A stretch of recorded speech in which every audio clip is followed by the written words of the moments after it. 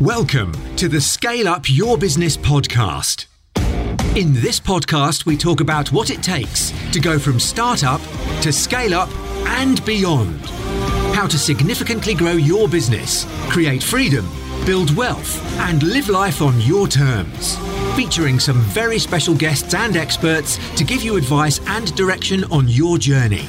And now, introducing your host, entrepreneur, investor, and scale-up specialist, Nick Bradley.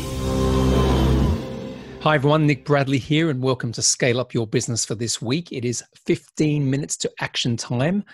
And like every week, I'm going to give you some insights, some tips, some strategies that you can take away today, apply to your business in whatever growth or scale-up phase you are in, and be able to get faster to where you're trying to get to, both in your business and your life. Now, today we are going to be talking about the Rockefeller Habits. Now, the Rockefeller Habits is a great book. It's a book by a guy called Verne Harnish. He's probably more famous for another book that he wrote called Scaling Up. And as I often say, I've done my fair share of business growth and scale up, certainly in my private equity days, but I wouldn't consider myself the expert on all areas of this. But what I think I do well is I get good insights. I'm curious about things. I like to bring stuff together, almost explore the world of business growth so that I can bring those various things to you in a way that means you can take them in the simplest possible way that I can present them to you so that you can take action. So that's what 15 minutes to action is about. To be frank, it's kind of what I'm about. So Verne Harnish is definitely someone worth looking into, but a lot of his stuff can be quite heavy going at times. The reason I like the Rockefeller Habits is that it's quite a nice framework that, all the various areas that we go through in the next 10 minutes or so, 15 minutes, 10 minutes, is applicable. And depending on what stage of business you're at, you can take some of those insights and apply them. So let's get right into it. So who is Rockefeller? So going back a long time, like over 100 years, John D. Rockefeller was considered the wealthiest man pretty much ever. And to be frank, even by today's standards, he'd probably be up there with the Bezoses of this world and the Bill Gates of this world. He's right, one of the most successful business tycoons of our time. And he had a number of different things that he believed in. And what I often say is that some of the core principles of success in anything don't really change. The way that we may want to adapt them because of where we live and the time we live and the various technologies and that sort of stuff that's available to us has changed. But the main principles remain timeless. So one of the things that he was big on was discipline and what he said, why discipline matters. And one of the things that he was famous for saying was that goals without routines are wishes, and routines without goals are aimless. Now, I love that because I often say that, it's all about taking action. So you can have a goal, but if you're not going to do stuff around that, it's not going to happen. And a clear vision, which is essentially the goals that underpin a vision, and discipline, which is routine, which is what Rockefeller is talking about, equals success. And one of the great, analogies here is you may want to pick up a guitar, but unless you take lessons and have the discipline to practice, you're not going to get anywhere. And similarly, business leaders who are continually realizing their visions are also the ones with clear goals and routines in place. So none of this stuff is by accident. So let's get into what Rockefeller did hundreds of years ago with his business and what you can apply in your business from today. Now, I want to be clear, as I said in the very beginning, this can be applicable no matter what size of business you are in. It does tend to work right into the world of scale up. So, if you've got a business which is 7 figures right now, but you have aspirations of scaling to 100 million, maybe a billion beyond, these habits have been used in companies, if you like, to achieve those feats. I'll give you one that you would not have heard of, but it's not that far ago. So 2014, so we're talking 6 years ago now, there was a Canadian eyewear company called Coastal.com, which was purchased by Elsia International for about 430 million Canadian dollars. And that was the largest investment in an e-commerce company in Canadian history. Now, the reason I bring that up, and you probably haven't heard of them, but Coastal.com's founder and CEO, Roger Hardy, credits those results, that exit, to the disciplined execution of the Rockefeller habits. Okay, so that's why you should listen. We're talking businesses worth hundreds of millions, if not more.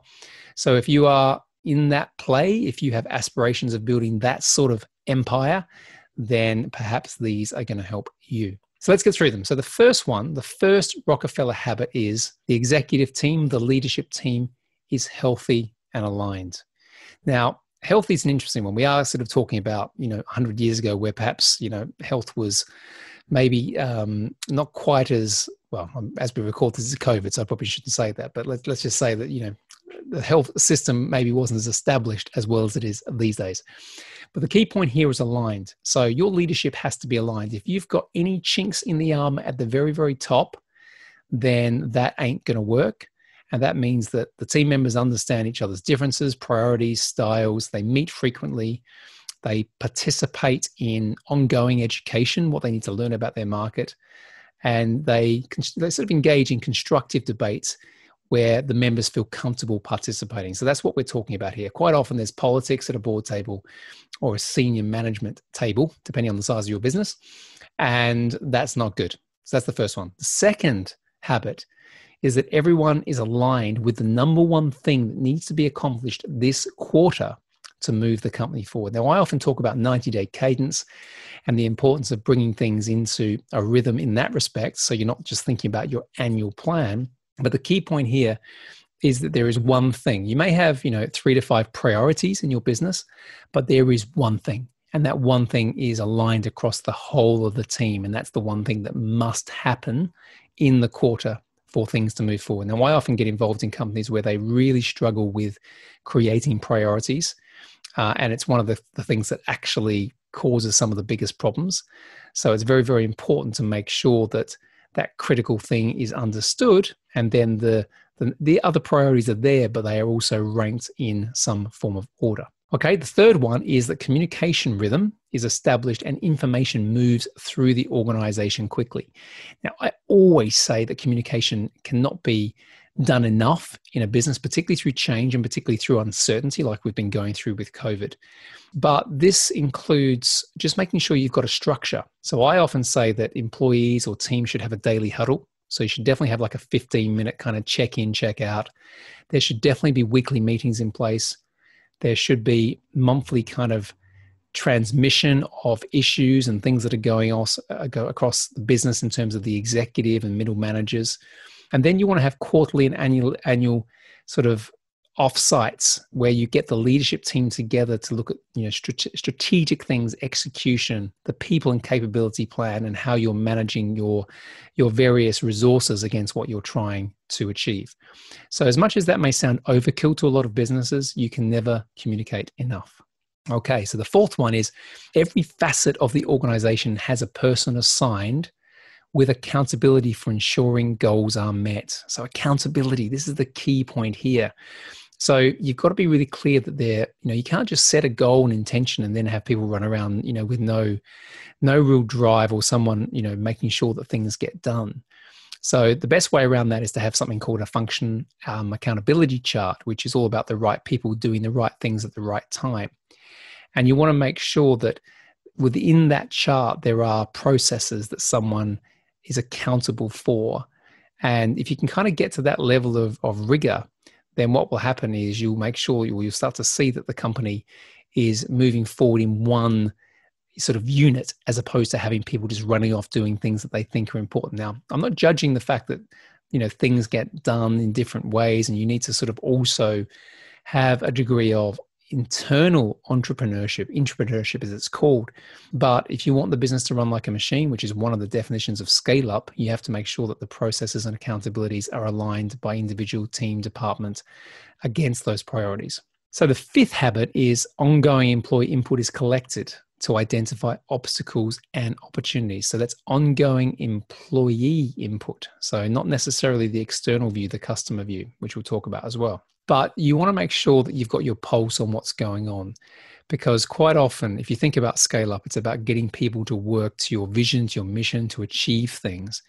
And unless you can see where those obstacles are and you've got a way of seeing them early and being able to take action against them early, things that can end up being small can end up really growing quickly, so they become major, major issues.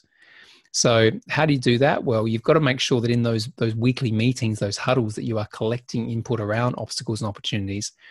You should definitely be having some form of pulse survey out there, so you're getting a sense of kind of the cultural feeling, the temperature of what's going on in the business. And you should also have what I call in business these cultural icons is probably too strong, but there are people in your business who absolutely adhere to the behaviors that are required. So you need to have those people making sure that they hold other people to account within the organization as well. Alrighty, number 6 is reporting and analysis of customer feedback data is as frequent and accurate as financial data. So quite often in the private equity world, we spend a lot of time looking at balance sheets and P&Ls and everything else that can be kind of measured with numbers. It's equally important to get insights from the customer, and they should certainly be part of the weekly executive team meeting. Now, all employees are involved in collecting customer data. It's not just the sales team or the customer service team or sometimes the marketing team. And it's not just a mid-management responsibility for the processing of this stuff. It needs to go all the way up to the senior leaders.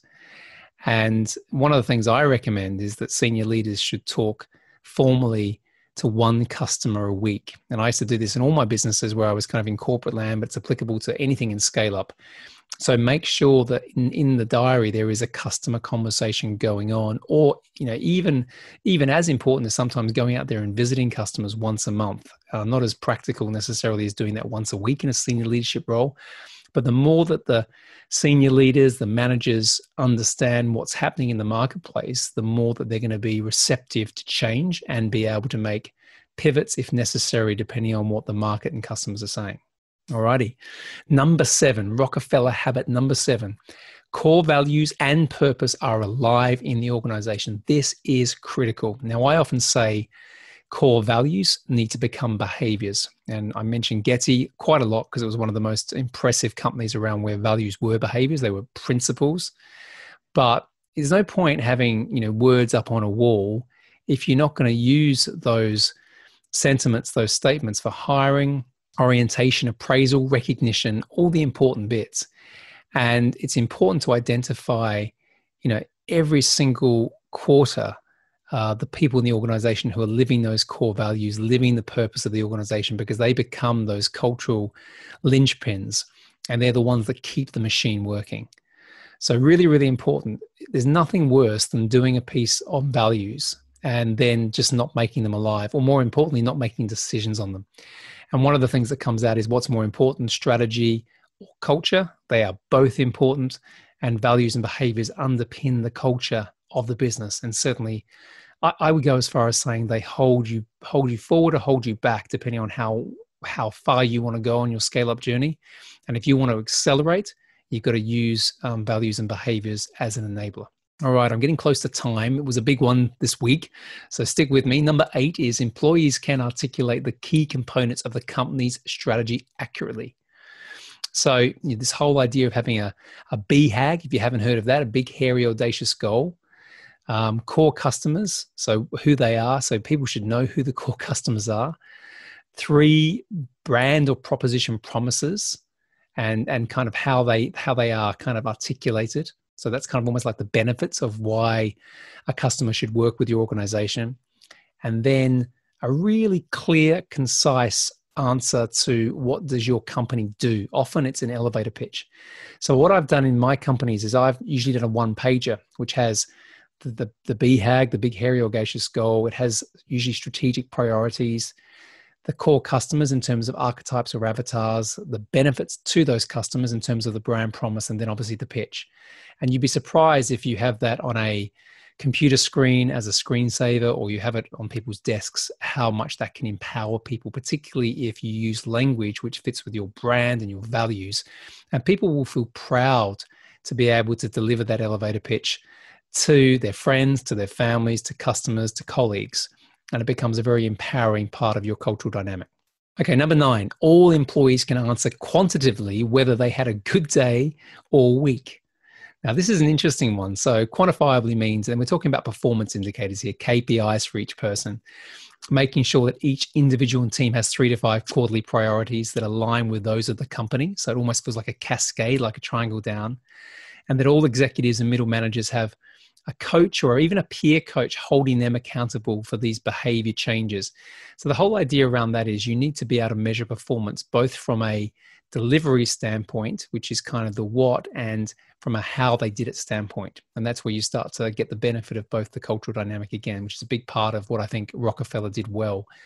So to be clear on that, I've worked in companies where someone will get a bonus based on how well they delivered their KPIs, their kind of tangible objectives, the measures and the metrics, and how they did it. And I've also seen people get fired by, they might have delivered what the numbers said they should deliver, but the way they delivered it wasn't the way the company wanted it to be delivered from a value standpoint. And that's an important thing if you want to make sure you're building something for the long term, which is sustainable. Okay, we're finally there. It's a long one, as I said. The Rockefeller habit number 10 is the company's plans and performance are visible to everyone. So this is similar to what I said back beforehand around number 8 about the employees being able to talk about the company's strategy. You want to be comfortable being able to stand up on a regular basis and talk about performance. Now, I've seen businesses go backwards because the CEO is scared of sometimes talking about poor performance. And what happens is they might talk about great performance, but then they don't want to talk about the poor performance. So then people start to mistrust the leadership. But the whole idea is that you need to have core values, purpose, priorities posted throughout the company, scoreboards everywhere so people kind of know what's expected. Definitely some sort of cadence, be that weekly, monthly, certainly no fewer than quarterly stand-ups where you communicate what's going on. And make sure people all feel part of it, because it's the most important thing, I think, in any type of organization when you're scaling up is having people there on the journey, the mission, because they buy into the vision and they want to know how that's working. If people are just turning up because they want to get a paycheck, then that's not great. Okay, it's going to happen in bigger companies. It's hard to keep track of everything. I get that. But if you're in that position where you're going 7 figures into 8 figures and beyond, putting this stuff in place early will make a massive difference on your whole scale-up journey. So that's it for today. Really, really good book by Verne Harnish. As I said, he's got a heap of different books, but I really like this one because I think you can learn a lot by sometimes seeing what some of the great business leaders of our time did. So John D. Rockefeller, amazing story, amazing success a long time ago. I hope you've got a lot out of the 10 Rockefeller habits today. If you have, reach out, let me know. If you haven't subscribed to Scale Up Your Business, please do that. And if you haven't joined the Scale Up Your Business community, you are missing out. Please join that. You can get into the community, ask any questions you want, get help from me personally and the team. And I look forward to seeing you there. So as I always say, be grateful, be brave, have faith, and show up. Bye for now.